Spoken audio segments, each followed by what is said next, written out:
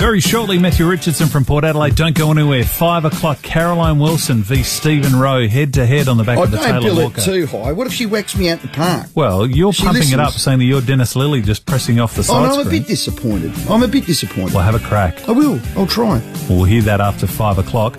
And just before we get to Richo, this text messages sums up a lot coming through on the Automasters text line. Hey, Rowie, you say you know more than the Chief Medical Officer. Don't say you're not questioning SA Health, because you are. And in doing so, you are saying that you know more than her. Really? Like, really? With respect, maybe it's time to pull your head in. Do I speak to a number of doctors in our sport room? Yes, you do. Do you think I go off half-cocked with this? No. That's all I'll say. But I will pull my head in. I think they've done a fantastic job. Not. Okay, Port Adelaide's wish for an AFLW licence. Let's talk about something that is historic.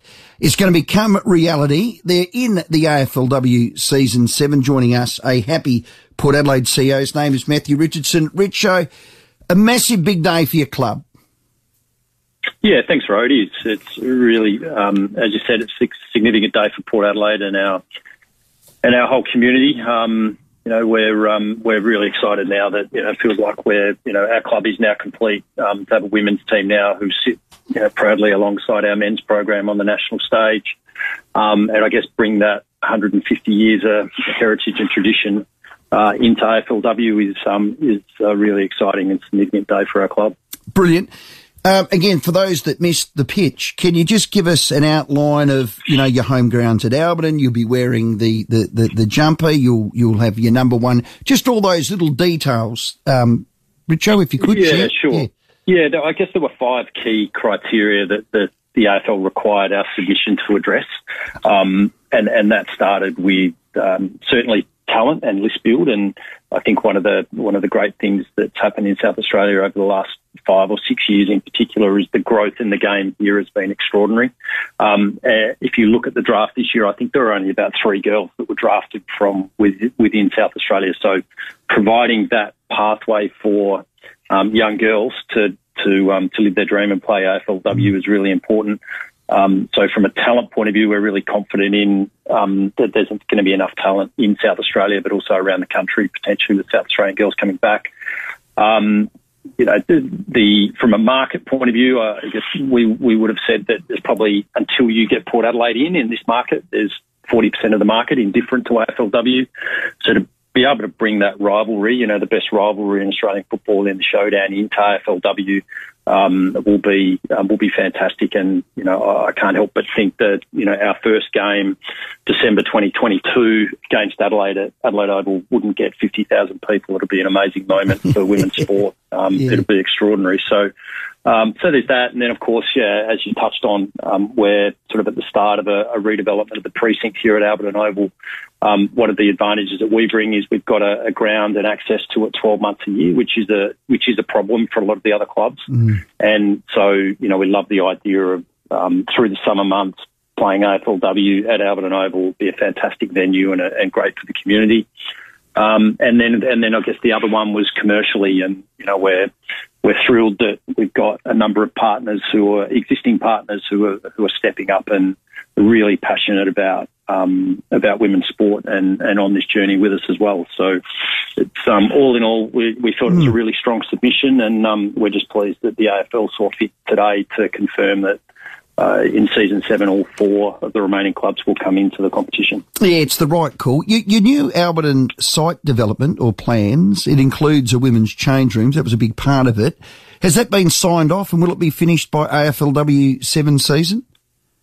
Yeah, so the change rooms upgrade is actually over under the Williams stand, and you'd know those rooms well, yes. Rowie. Yep. Probably not remember them all that fondly, but no, probably not. I assure you the new change rooms will have warm showers. Beautiful. But so that work will start in the next couple of weeks. So all the change rooms and the playing facilities, they will all be ready to go for Season 7, and then I get the high-performance training facilities, which are on the eastern side. We're just working through the approvals for that at the moment.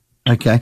It'll be a big program. We can see that with the AFLW Crows team. Will you name a coach or get a coach and maybe put them in your men's system or program next year for development to know how to play, if you like, the Port way, Richo? Yeah, look, I think what we will do is we obviously have a Next Generation Academy, and there's a lot of talent coming through that program. So now that we've got certainty around our entry into the competition, we'll obviously invest into that program, and the girls that are in that program and the girls that potentially will come into that, that'll be part of the concessions that we'll be working with the AFL on in terms of list concessions in order to build our list. So that program leading into 2022 will improve significantly. And then in terms of opportunities, I think one of the really important things about the AFLW is it's not just about providing women with more opportunities on field. It's also about off field. So that's in coaching and that's administration, and where we'll be in market. In the next couple of days, I think Chris and his team will be in market for a head of AFLW. Clearly, we're going to need a coach. Our ambition is that we do want to have a female coach, and we'll make sure that we get the best possible person that's going to be able to set us up for success. And then whatever support and structuring and mentoring we need to put around those people and those structures, that's what we'll do. Will you get Erin Phillips? Yeah, as I said, we'll be in the market row for the best possible person to lead Port Adelaide in our first AFLW season. You'd like to get her, but why wouldn't you? You're allowed to say yes. I mean, Richo, it'll be the first person I'd ring.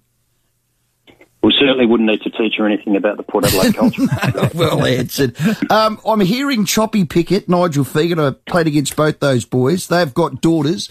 And this is the beautiful thing for me. I've experienced it. But to think that a Port Maggie player's daughter can now play for your club, it's only fair and reasonable and exciting, Richo.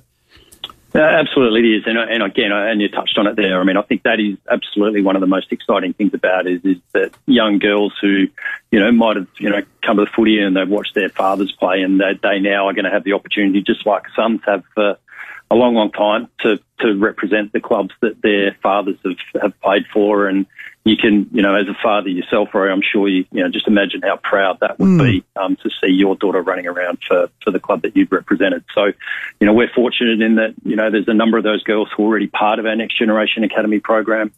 And, we're really excited about what that, hopefully what the group that, that's part of that program, but also more broadly across South Australia, the talent that's coming through the SANFL clubs and the W programs is pretty exciting.